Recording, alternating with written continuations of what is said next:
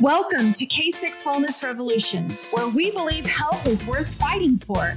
This podcast focuses on all things related to natural health, wellness, and vibrant living. We know your time is valuable, and I'm honored that you're spending some of it here. So get ready, because the Wellness Revolution starts right now. Welcome to the K6 Wellness Revolution podcast. My name is Crystal, and I'll be your host, introducing you to the experts at K6 Wellness, where we'll discuss all things health and wellness because your health is worth fighting for. First, we have Sharon Cron, who is a traditional naturopath, registered nurse, and bioset practitioner with over 17 years experience in functional wellness. And next, we have Elena Bach, who is a certified holistic health coach and whole body thermography specialist. Hello, ladies. Hey, Crystal. Hi. I want to start off today by asking Sharon, who is the owner of K6 Wellness in Dallas, Texas, to share a little bit about how and why you started your wellness center. Sharon?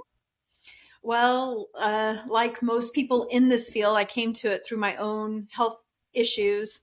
And when I was still a youngin' in my 20s, I got married young, started having my family at a young age, and I never felt good. And my husband would always tell me, you should go to the doctor. Nobody should be as tired as you. And I just convinced myself, no, this is just what being a mom is. It sucks. And this is what my life is. And it wasn't really until I had a miscarriage after I had 3 children. And then I had a surprise pregnancy and lost that pregnancy at about 11 weeks. And it was really strange. And then we thought, okay, well, let's go ahead. Yeah, let's finish our family. Tried again, lost that pregnancy as well. And I lost another pregnancy. And I told my doctor, this isn't normal.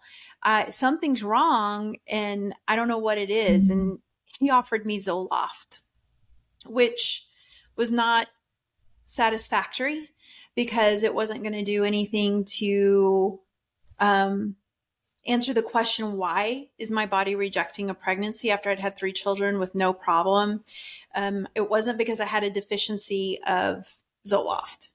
And I just insisted on more tests, and they did tests and found out I had autoimmune issues. And I took that back to my PCP, who was also a trusted friend. And he said, Sharon, if you were my wife, I would tell you, look outside the box on this one. And my mom had always been kind of crunchy, if you will. She started into like essential oils and coffee enemas and stuff when it was just embarrassing to go anywhere with her, because people go, what's that smell? And I told her, it took me a few months even to tell my parents, because I didn't know what to do with that information. And this was back when internet was still up and coming, and everything you had ended in death if you went to WebMD. Still kind of does. Yeah, it does.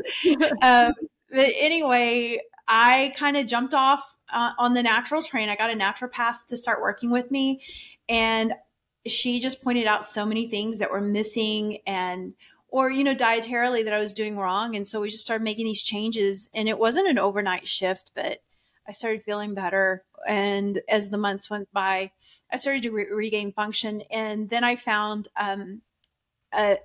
it's called Nambudrapad's allergy elimination technique. And it's basically a drug-free, non-invasive approach to allergy elimination. And I had developed these severe allergies kind of overnight. And I found this lady who did it, and I went in, and like one time she totally fixed all of my seasonal allergies. She named exactly what it was that I was reacting to.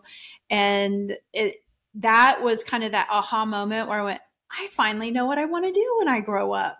All you have to have is your hands.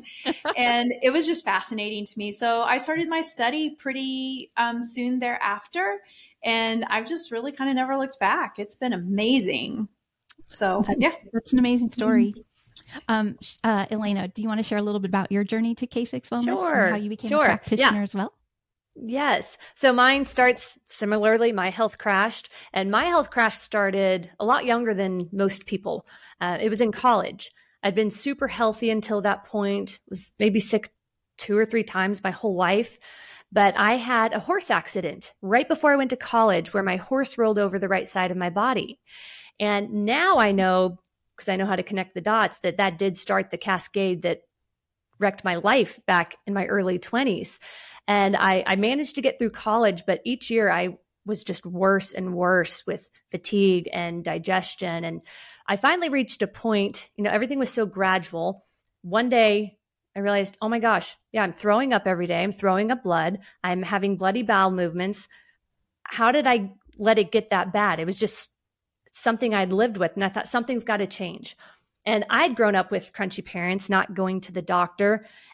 And I knew at that point, okay, I probably don't need a doctor, but I was new living in the city, didn't know what to do. I went to an internal specialist doctor and he offered me anti-anxiety meds. And I just kind of thought, wow, this is why I don't go to the doctor. This is the best you've got for me. I'm not anxious. I mean, anyone would be anxious if you were experiencing what I was experiencing with the blood. But I just looked at that doctor and I was like, I don't think that we are a good fit. So I left, ripped up that prescription, and I immediately started digging deeper beyond anything that I ever thought I knew. And I just started learning, okay, the food I was eating was wrecking my health. I'd grown up eating organic, and then I went to college. Who doesn't go to college and have fun? I did. I was still eating good foods, healthy foods. I ate salads and veggies every day, but I was eating junk. And mind you, I was a musical theater major initially, did not keep healthy hours, did not keep healthy habits. And just one thing after another, my body kept crashing. Even though I was starting to make changes, I needed to do something more extreme. And I started, like I said, becoming a student on my own, studying these things and going to different practitioners. And I had gotten over the worst of it, but I still needed some help. And I actually ended up as a client at K6 about 12 years ago. And Sharon and I started working together in that way initially. And then as I began to get better, I was bedridden when I first came to K6 because I just had plateaued on everything I was doing. And once we started working together, started getting my life back, my health back. And mind you, it's a constant journey. It's not a one and done thing. But now I get to be such a part of K6 Wellness as one of the practitioners here. And it's just so rewarding. I see people who are where I once was, and my heart just goes out to them. It's like go ahead. It's funny with Elena because when Katie had talked to me about hiring Elena, I was like, I don't know about that. She's real bad about remembering her appointments. My brain was broken.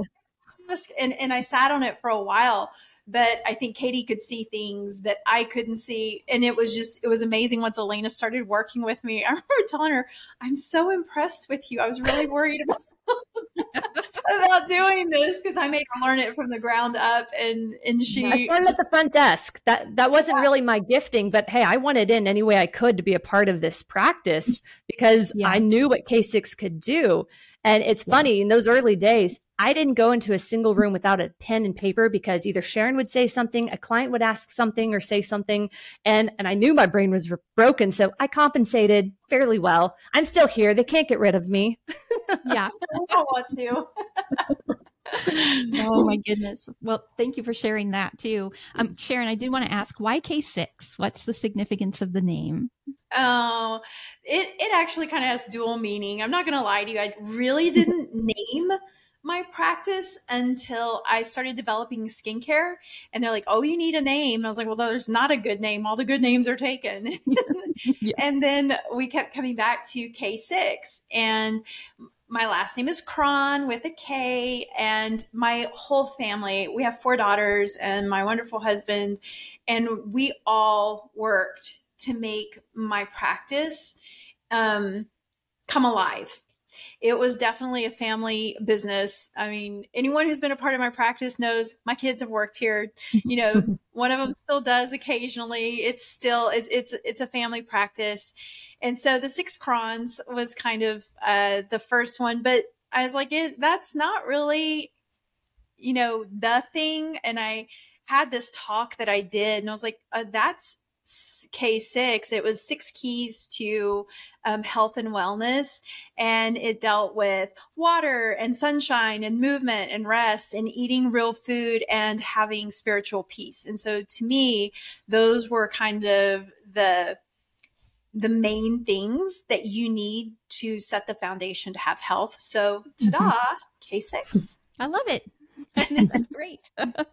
2 messages there with both. So I love that. Well, thank you both for sharing all of that with the audience, because I'm sure they're all very interested in the foundation of K6. But right now, I want to move the conversation to our main topic, which is thermography. And I'm actually very excited to hear from you both about this subject, as that's initially what brought me to K6 Wellness over 5 years ago. So you both have so much knowledge and have helped so many people over the years, including me. So the first question I want to start with is, can you briefly explain what thermography is for those who might not be familiar with the concept? Well, I'll take this one. Okay. So first of all, thermography, you're doing therm or temperatures, the study of heat, and the measurement of heat, acquiring those measurements. That's the main thing that we're dealing with thermography. And thermography is used in many different applications across many different industries. In health, there's 2 main kinds. There's camera thermography and infrared sensor thermography. One is an imaging, more of a heat imaging of the body, and the other one is acquiring temperatures on various points on the body. And you're taking kind of a pre and a post temperature to find out, wow, does this spot, like let's say, right here on your frontal sinus, does this spot warm up or does it cool off with time? And so thermography, it's also called thermology, thermometry, and thermography. And it all means the same thing in America. But really, this technology is from Germany. The Germans do it the best. And that's where all this originated. And so they've really kind of mastered the art and science of thermography. Okay. And well, how did you get involved with it? Go ahead. Yeah, go ahead. I think a lot of people don't know what to expect with thermography either, because a lot of people think it's going to be this big machine, but we are literally just taking temperatures with an infrared thermometer. And then when they see the amount of information we can get from that, it's mind blowing. Because we're taking like 130 temperatures. I mean, we're measuring sinus fields, dental measurements. Yeah, breasts, abdominal organs, kidneys, respiratory, cardiovascular. We're measuring all kinds of stuff in the span of under an hour, beginning to end. Yeah. What made you get involved in thermography? So what first sparked your interest? I'm kind of a data junkie. Yeah. I'm a seminar junkie. I'm a data junkie. I had heard about it for a while and I decided to have one done. And the information that I got off of that one test was mind blowing. It was overwhelming in many ways. But what really spoke to me was, oh my goodness, look at all this information. I can't possibly fix all this stuff at one time. And I knew some of these things are more important than others.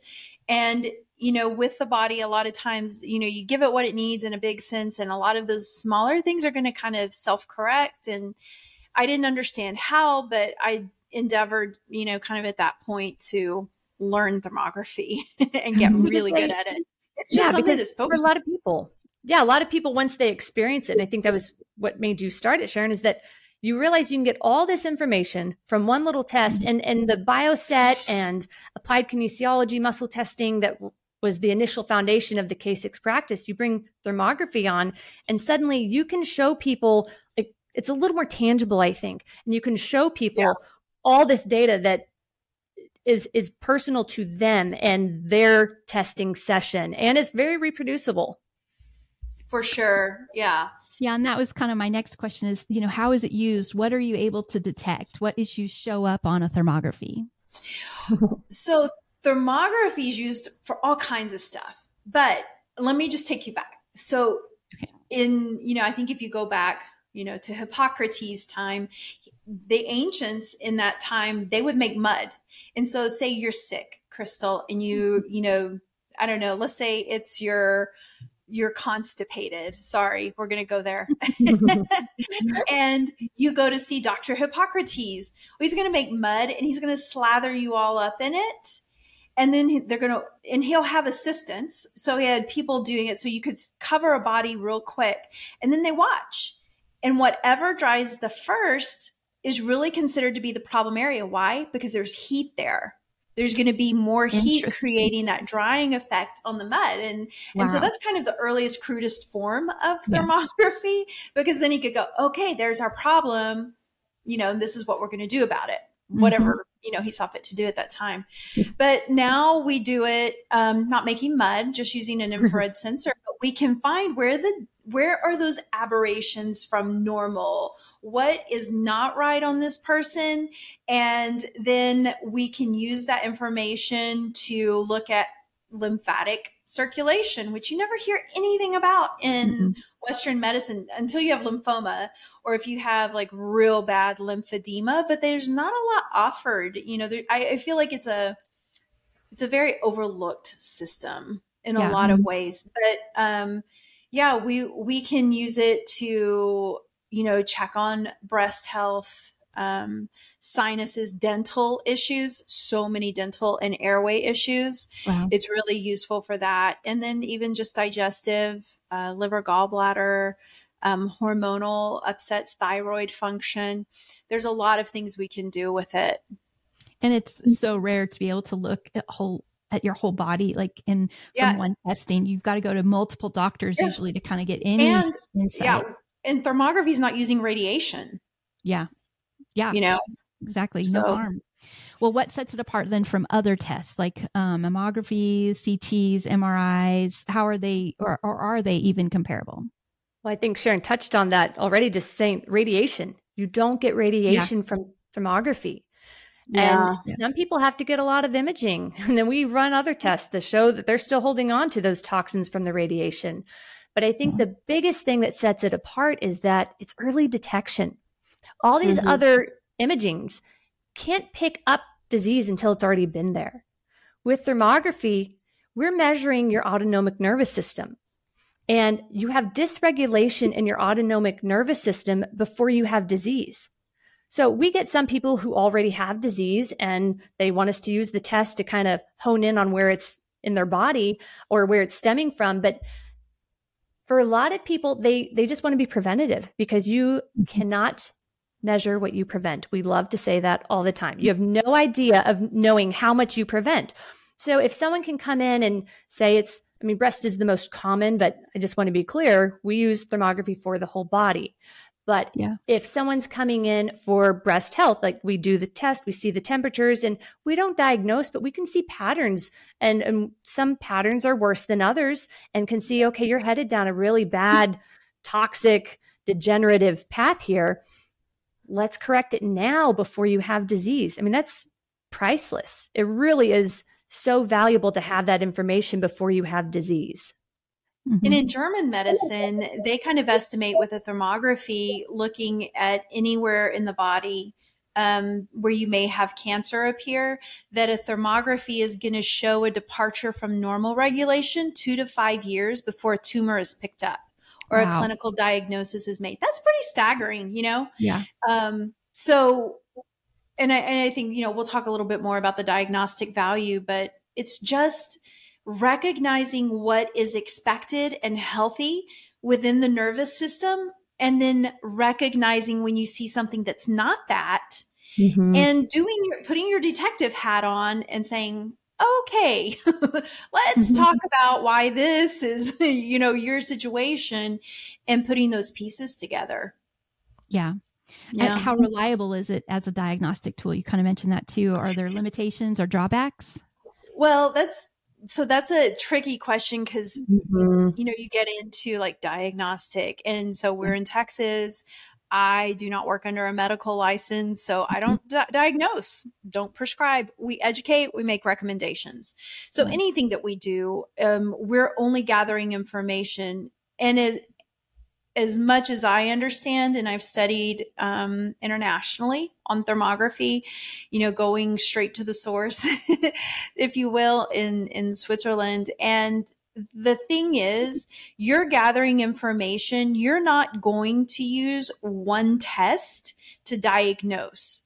Now, and really, I don't even think that I don't think any one doctor would do that where they would say, Even in oh Western yeah, medicine. Yeah. yeah, you have a hot spot on this breast, so we're going to diagnose it with cancer. I mean, they're going to go in and biopsy, or there's just going to be more done. So as a standalone, you don't diagnose. However, you can get so much information about, oh, there's dysfunction in this area. Well, dysfunction is not a disease, right?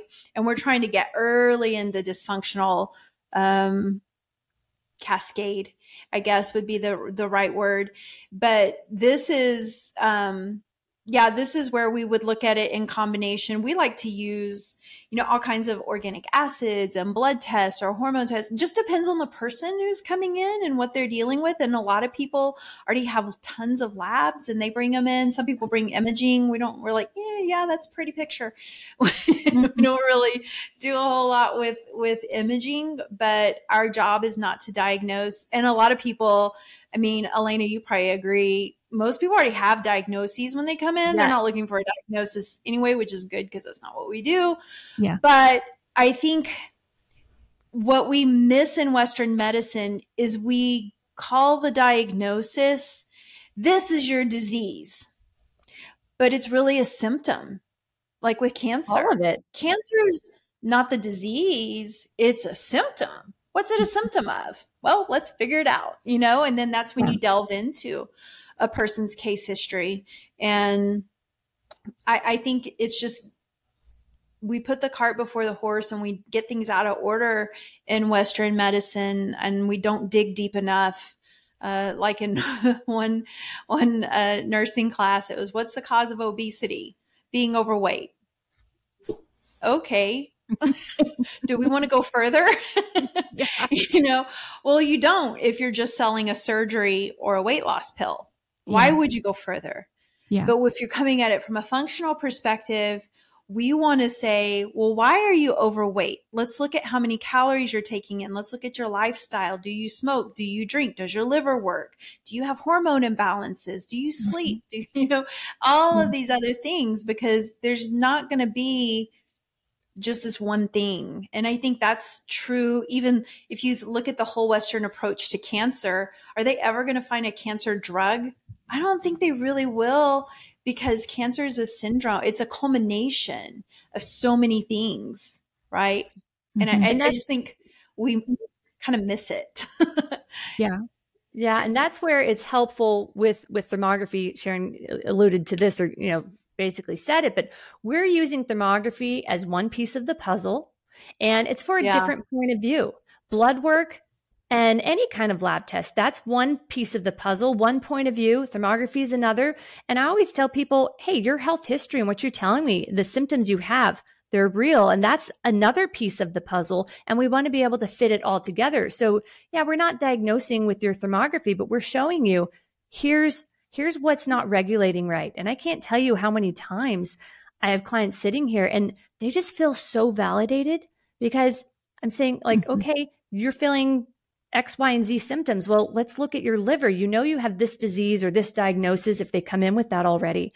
But how is your liver handling this? Because the liver is life. That's just, one example, but there's so many times where we just need to see how the rest of the body is working along with the symptoms or the diagnoses. So it's just an excellent tool for that other point of view. Yeah. And I think too, whether it's men or women, we seem to find, you do find more autoimmune in women. Unfortunately. When these women come in and they have, I have rheumatoid arthritis and I have lupus and I have fibromyalgia and I have Sjogren's and I have this. And it's like you start collecting these diagnoses, which again are what? Symptoms. It's why is your immune system so freaking pissed off that all it can do is attack you? Let's do something to stop that. little process, and then let's get on top of it and let's start normalizing that immune system. And I think that's so much a part of where thermography validates people, because they can see, oh my gosh, my whole body is hyperregulating, or nothing happened here. I should have changed temperatures, but nothing happened. And it's, I guess, I don't even know how many years we've been doing this now, almost 10 years with the thermography, but after thousands and thousands of them, it's never something I'll get used to. When you look at a thing, a thermography, and for me, I play this cute little game where I won't look at a health history. I'll just look at the thermography. And so I can play, guess what this person has. So I do my thermography interpretation, and then I'll pull up a health history. Yeah. And it's mind blowing. Well, it answers all the questions. You start looking at how this organ or the colon, and then you go look at all the symptoms they listed: bloating, diarrhea, or constipation. And I mean, the list goes on of digestive issues. And you're like, yeah, I guess I could have guessed that. That's what I saw. Or that stomach is so cold or so hot, they can't digest anything. Yeah. And so there's value, in thermography with places that are super cold and spots on the body where there are those quote unquote hot spots.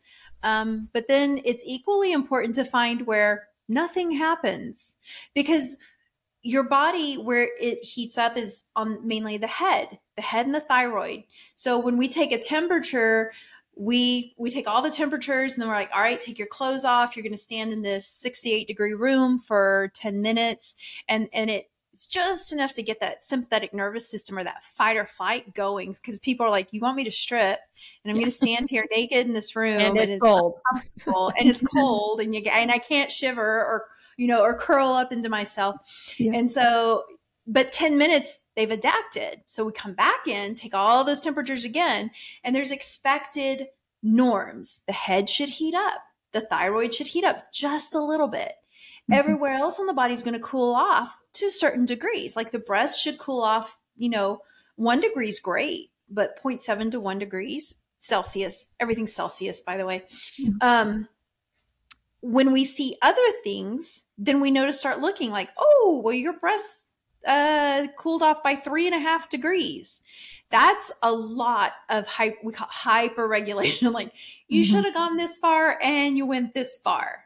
Overachievers. Overcompensating, right? But when you see a spot on a breast that's supposed to register at maybe 32 degrees Celsius and it registers at 38 degrees Celsius, okay, we know we have a problem there. What is the problem? That's where we start putting on our detective hats, and we love to talk about some of the crazy stuff we've seen. Well, thermographies.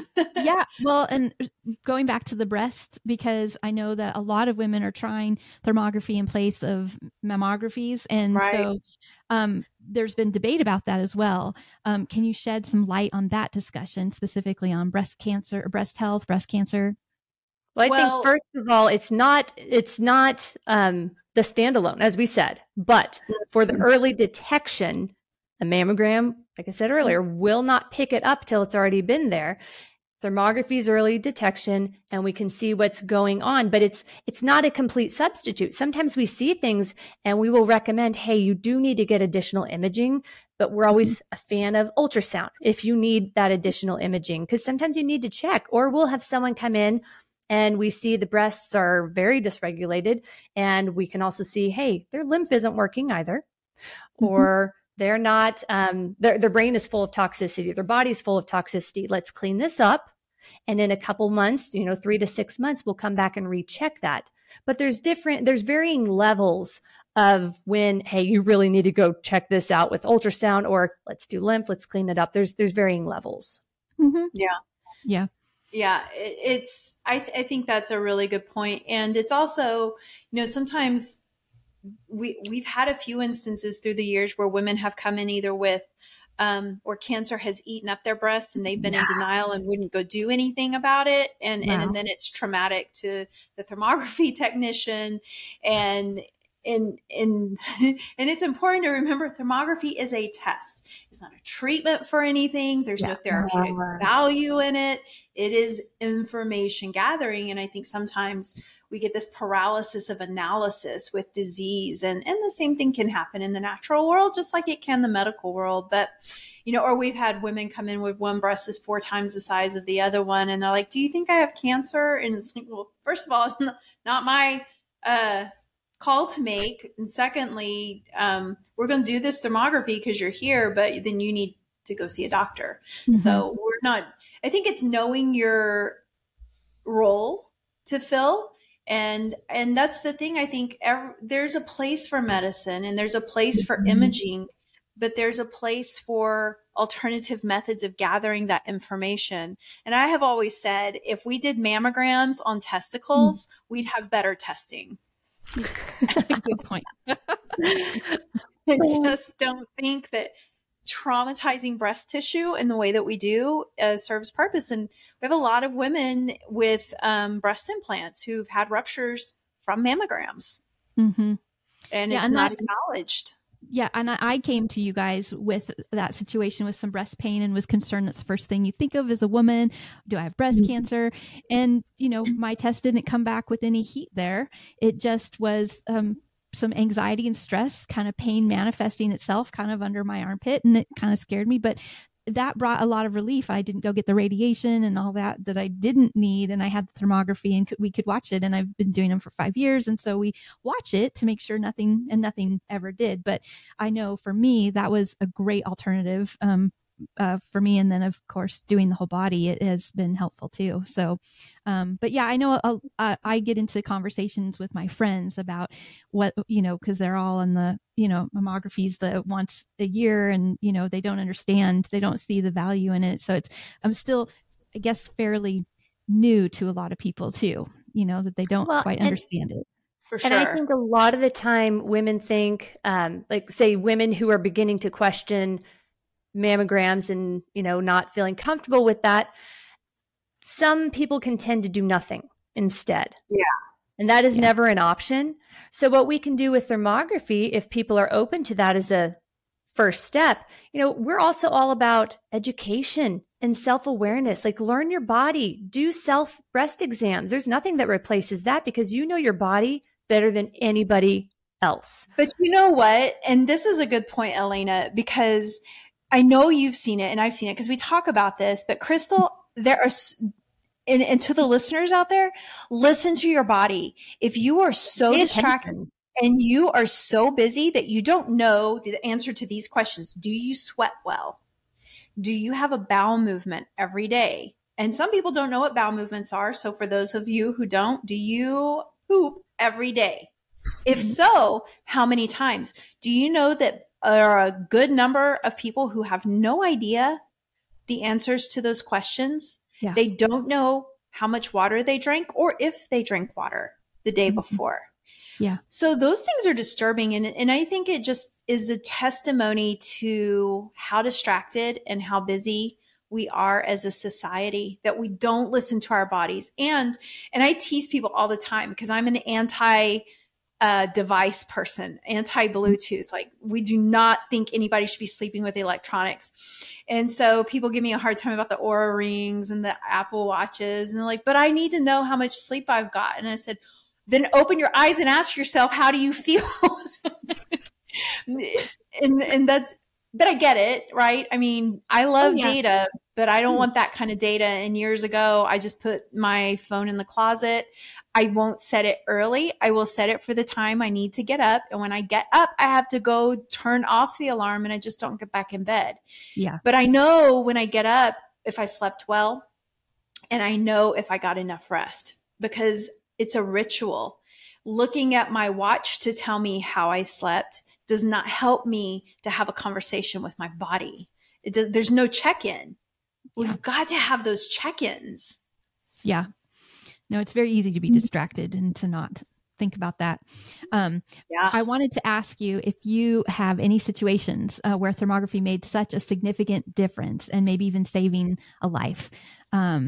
that would be really interesting, I think, to the listeners to hear a story about that. Well, we got lots of stories. We have so many stories that we could stay here all night. But I just, first off, I'm going to say, I don't know that we can make a life-saving claim, but we can make a lot of life-changing claims. Sure. A big one is there's a class of women out there who have a huge list of symptoms, and it could be fatigue, thyroid issues, autoimmunity to thyroid or any other kind, brain fog, and which can be a lot of diseases. Weight loss resistant. But this certain class of women are women who come to us with breast implants. And sometimes they're aware, a lot of the time they are not. They have no idea that their implants are actually what's creating their disease or all their symptoms. And, I think once or twice, there's been a few times we do a thermography on a woman who's had implants and everything looks great and it's shocking and surprising. But a lot of the time there isn't, because you're going to have scar tissue. You've got a foreign object in there that your body doesn't want and it's not used to having. And a lot of the time women aren't told, if they've gotten breast implants, they are not told that there's an expiration date. We see women all the time who've had their implants for 20 or 30 years. And let me tell you, those thermographies never look good. And so when you can just bring awareness to this for women, a lot of women are resistant at first. It's a very personal subject. And we try to be gracious about it, but there's only so many gracious ways you can say, this surgery you did that you elected to have is making you sick and not adding days to your life. Yeah. And so it's really fun to see the women who get that and can make a change. And I mean, that changes their life. It truly does, to realize, oh, this is what's making me sick and I can remove it. And, some people have radical experiences and some it's a little more subtle. But for a lot of women, it could just be one of the things that's preventing them from full healing and optimal health. And so that class of women with the breast implants, it's called BILLs. And so I want to put that out there, because someone might be listening and thinking, oh, I have all these symptoms. Well, start connecting the dots and ask yourself, when did this start? I have a friend who got implants and immediately became sensitive to gluten. And of course, she knew me and knew that I was not really a fan of it, but if she was going to do it, it's like, you need to pay attention to your symptoms and let me help you if anything happens. And immediately gluten became an issue. That's just a tiny thing. Yeah.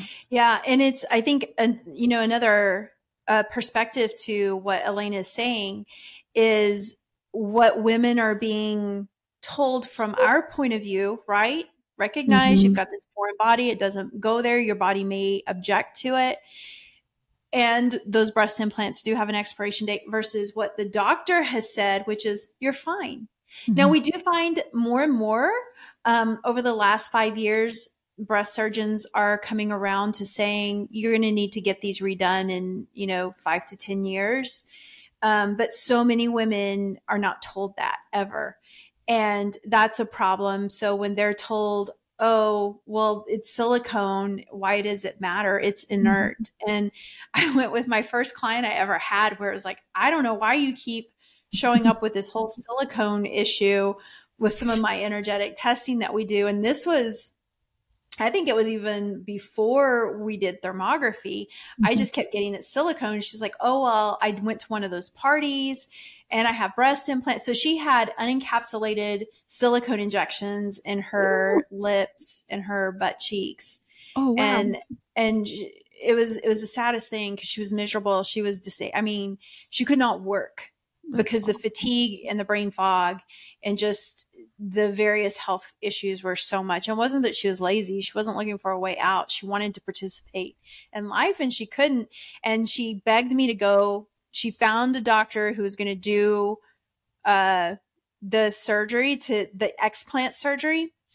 And she begged me to go with her to the pre-op appointment. So I went not knowing what to expect. And he proceeded to hand me my behind on a platter. I mean, I've never been ripped up one side and down the other by a doctor before. And I was kind of in shock, but I finally told him when he gave me a chance, I said, okay, wait a minute. I get that you think in 2,000 years, archaeologists are going to say, what are all these people doing with, silicone? It's still here and it's still in the same form. That may be. But you have to acknowledge if the human body can turn on itself, if the human body will make antibodies to its own thyroid, to its own adrenal tissue, to its own soft tissue, why do we think that the body would not develop antibodies to any foreign object? Yeah. Silicone bags included. It doesn't matter if they're filled with saline or silicone. Yeah. And he didn't have an answer for that. And we left it at that. I think the score was him 10 and me 1. That was the scariest conversation I ever had, but it didn't deter me because I knew that her body was showing up the way it was for a reason. And he even reduced her lips down and tried to get as much silicone out as he could. And I think he did her a lot of good in the end. And it really gave her a lot of her life back. Yeah. But we see stuff like that a lot. And there's good ways to do things and there's better ways to do things. And so yeah, do you see that in dental work too? Like for the thermography, is that a thermography able to detect things, dental work? There is so much that comes back dental. We kind of tease like, man, we need a dentist in our practice because so much of what we do tracks back to the mouth. And in biological dentistry, which, it's really how health relates to the mouth. And a biological dentist will tell you your gut is in your mouth, right? It's one long tube. And so things come and go both ways. And a lot of the reflection of our gut health will show up in our teeth, and it can show up in the way of cavities, bad breath, gum disease, things like that. But what we see that's really quite extraordinary, because you asked about, life-changing and all of that.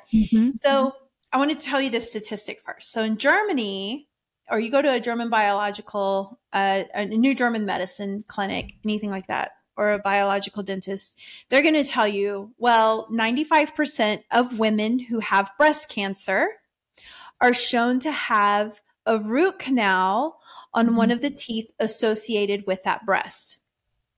Let me repeat, 95% of women with breast cancer are shown to have a root canal on a tooth connected to that breast. Now, that may sound foreign to some of our listeners. And the fact of the matter is, there is a connection between every organ in your body and your teeth. So if you don't know what meridians are, if you've been to an acupuncturist, you know what meridians are. And they're circuits. They're basically electroconductive pathways that have been identified across all cultures. And those circuits run through our teeth. So you have 5 teeth on each side of your mouth that are connected to the breast on that side. And it's important to note that if you, just like with the electricity, say you've got, a current running from here to here, and you throw wire across it, or you throw some metal block across it, what are you going to do to the energy or the electricity? It's going to disrupt, right? It's going to arc. It's going to short out. Something's not going to work right. Well, it's the same thing. What do we do to our teeth? Well, we spent a long time putting amalgam fillings in them. What's amalgam? Mercury. It's half mercury. I don't know what else is in it. Shiny metal. Yeah. Right. And then there's root canals, which is practicing the art of leaving dead body parts attached. Yes. So it's taxidermy in the mouth. We don't do that to our fingers. We don't do it to our ears. We don't do it anywhere else on the body. And I get that I've oversimplified that a little bit, but I'm just saying there are other ways to do it. And we have seen so many instances through the years where people come in with these issues, and I never even get past the mouth in the thermography because I'm like, I don't know what this person has, but this is a problem, right? Whether it's teeth that are super hot, or everything in the mouth is fine except for these 2 teeth that do not behave correctly or whatever. And then you go down to the corresponding organ. It's like, oh my goodness, look at that liver, or, look at that bladder or whatever. So we've seen that a lot, and we're able to then make people aware of biological dentistry or their need for a dentist who is going to correct some of the poor work that's been done in their mouth. And let's face it, sometimes people have just ignored their dental health, and they need some attention and some intervention. So, but we definitely think different about dental health these days, because like I say, I don't know that anybody leaves without a recommendation to go see a biological dentist. Yeah. It's so important. And biological dentists say 80% of all disease starts in the mouth. Wow. And now we get it. We see it every day. So we kind of, oh yeah, there it is again, Mm-hmm. Yeah. Do you see anything interesting or challenging specifically with toxins or EMFs? Yes. Let's talk about Bluetooth. Thermographies don't lie, and they can't make stuff up. Bluetooth has a very distinct influencing pattern on thermal regulation. Really? Very negative. And it's also very negative on your lymphatic function. Yeah. Are you talking about Bluetooth, like someone wearing one? Is that what you're specifically talking about? Or if their phone's just in Bluetooth mode? It could be anything from Bluetooth headphones to hearing aids or the earbuds, the wireless, bad stuff. They're so popular that everyone wears because it's convenient. But there's a certain signature. We'll look at the thermography and be like, this person's got some interference going on here. And sometimes it's not always Bluetooth. It could be appliances. I mean, we've got all these smart appliances, smart cars, everything's smart. And guess what? It's making us dumb because it's impeding our normal regulation in our body. And pathogens thrive when you're being affected by frequencies. And so it's kind of a perfect storm if you're constantly putting the Bluetooth on, or, even when you wear it on your wrist, it's still affecting your whole lymphatic system. And remember, your lymph is your garbage can. So if you can't take your trash out, it's going to build up and it's going to be pretty putrid. Yeah, that's really true. So the Bluetooth is probably one of the big things. And then, there's a whole segment of society that has what we've now identified it as electrohypersensitivity syndrome. And these are people who, 10 years ago, even we called them crazy. But they're highly sensitive people usually. So they're the ones who they're going to ride down the road and they'll tell you exactly which 5G trees are firing. And because they feel the buzz, or they get a migraine. Some people have seizures, and it's unfortunate because I think we can do better for ourselves. But I think as individuals, I don't think we talked about a call to action in this podcast, but here it is, folks. I think if there's one thing you're going to do, turn off your electronics at night. Think about it for a minute. We've all been in that situation where it's dark and the power goes out, and you may have thought it was quiet until all the power went out. That's quiet. Yes. That's a different sort of silence. Well, all of our electronics, they make noise. It's that background radiation, that background noise that is always going, and it stimulates our brain, and it doesn't allow for us. So even just getting your cell phone out of arm's reach, they say reduces your exposure to EMFs by like 85%. Wow. So it's just not being tied to those things. We love technology. I mean, we're not picking on people. We're using it right now, right?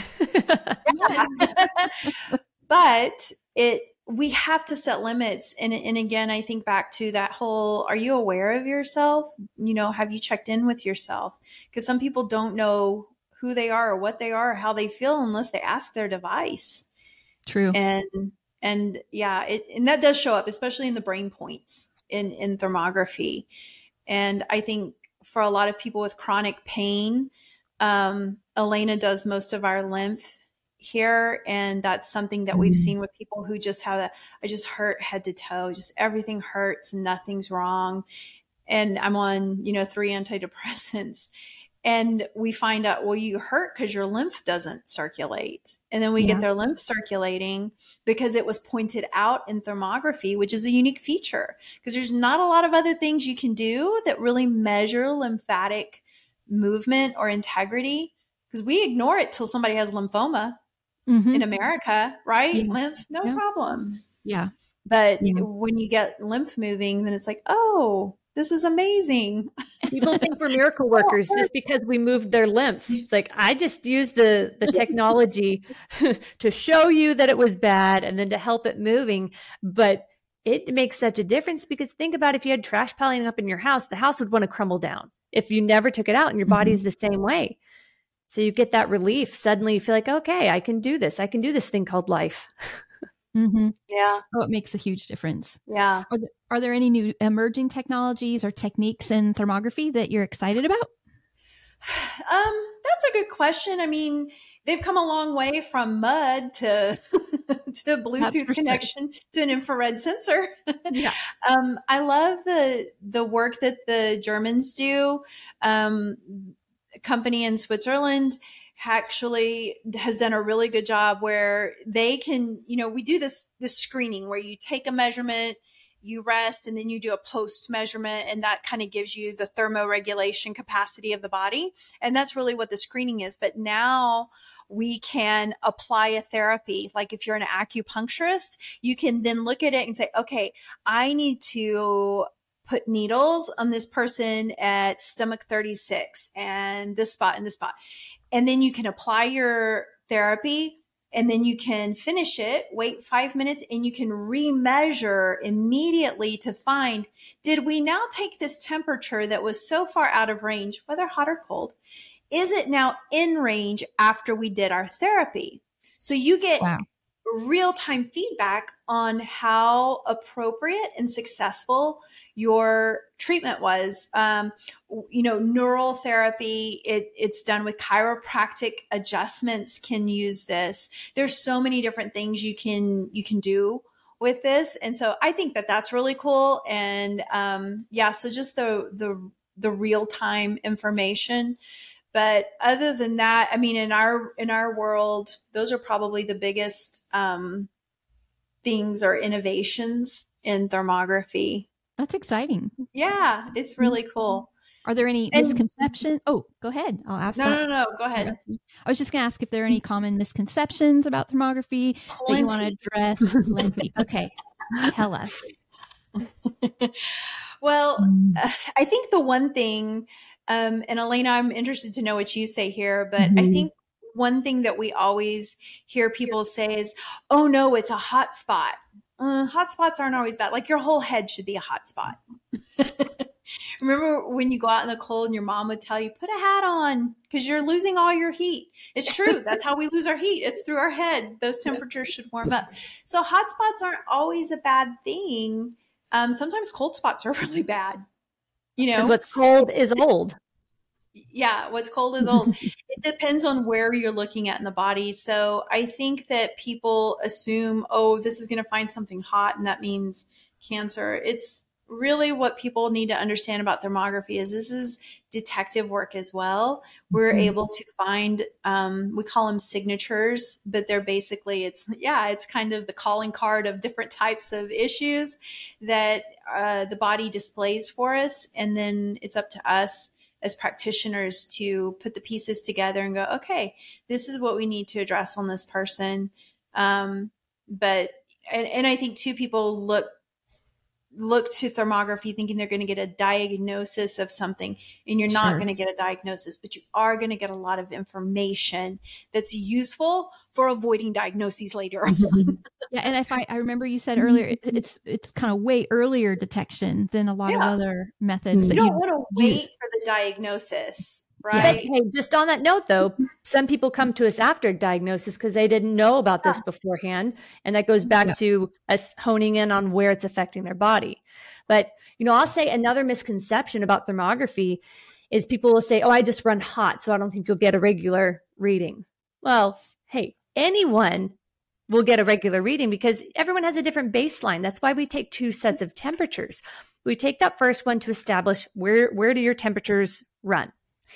And in the 10-minute cooling period, even if someone runs hot and doesn't get freezing in that 10 minutes, you're still going to have a shift in your temperature regulation. And so we can get that second set of temperatures and then see where did it regulate like it should or shouldn't. But I just like to clear that up because I'll start people's tests. They're like, well, I just run hot. Well, no big deal. That could be a problem if you suddenly have a hot flash, but that's another conversation. And we work around that, but yeah. Well, is there anything else you'd like to add? Because I've come full circle on my questions. Do you guys have anything that we missed that you'd want to share about thermography and even what you guys do specifically with thermography in your practice? We just tell people this is about the best physical you'll ever get. I have 4 grown daughters. I have 2 grandchildren. I make all my girls do one every year. I don't really have to make up. They do it. And we do it, for ourselves. And I think it's just important for people to take a moment and say, what am I willing to do to avoid problems later on? Now, not all problems can be avoided, right? But there's so much that we can do. I'm going to personally employ every tactic I can to preserve my health. And I've always said, I want to live really well until I die, and I want to die really fast. I like it. And so for me, if I can avoid chronic illness, if I can avoid chronic pain, if I can avoid something that could have been averted 5 years ago, I'm going to do that. And so in that respect, we love thermography, as a yearly screening. Yeah. And I want to add, for any of our listeners, we've talked a lot about women and breast health and mammograms, but thermography, whole body thermography is for men too. And it's for children. We do as young as 8 years old. They just have to be old enough to stand still. But it's for everyone because everyone has the potential for disease. Everyone has a toxic burden. Everyone's got inflammation. So this applies to absolutely everyone that you care about. And I tell everyone in my family, like, hey, I love you. I care about you. I want you to prevent everything you possibly can. Get your butt in here and get a thermography. Yeah. Yeah. Well, just like that, we found the perfect place to end the episode. And we truly hope that you all found the information helpful and would love to hear from you. If you're watching the episode on YouTube, please like and subscribe to our channel, and also check us out on Facebook and Instagram. For more information about thermography or on the K6 Wellness Center, please visit k6wellness.com. And until next time, take care of yourself because your health is worth fighting for. Thank you so much, Sharon Elena.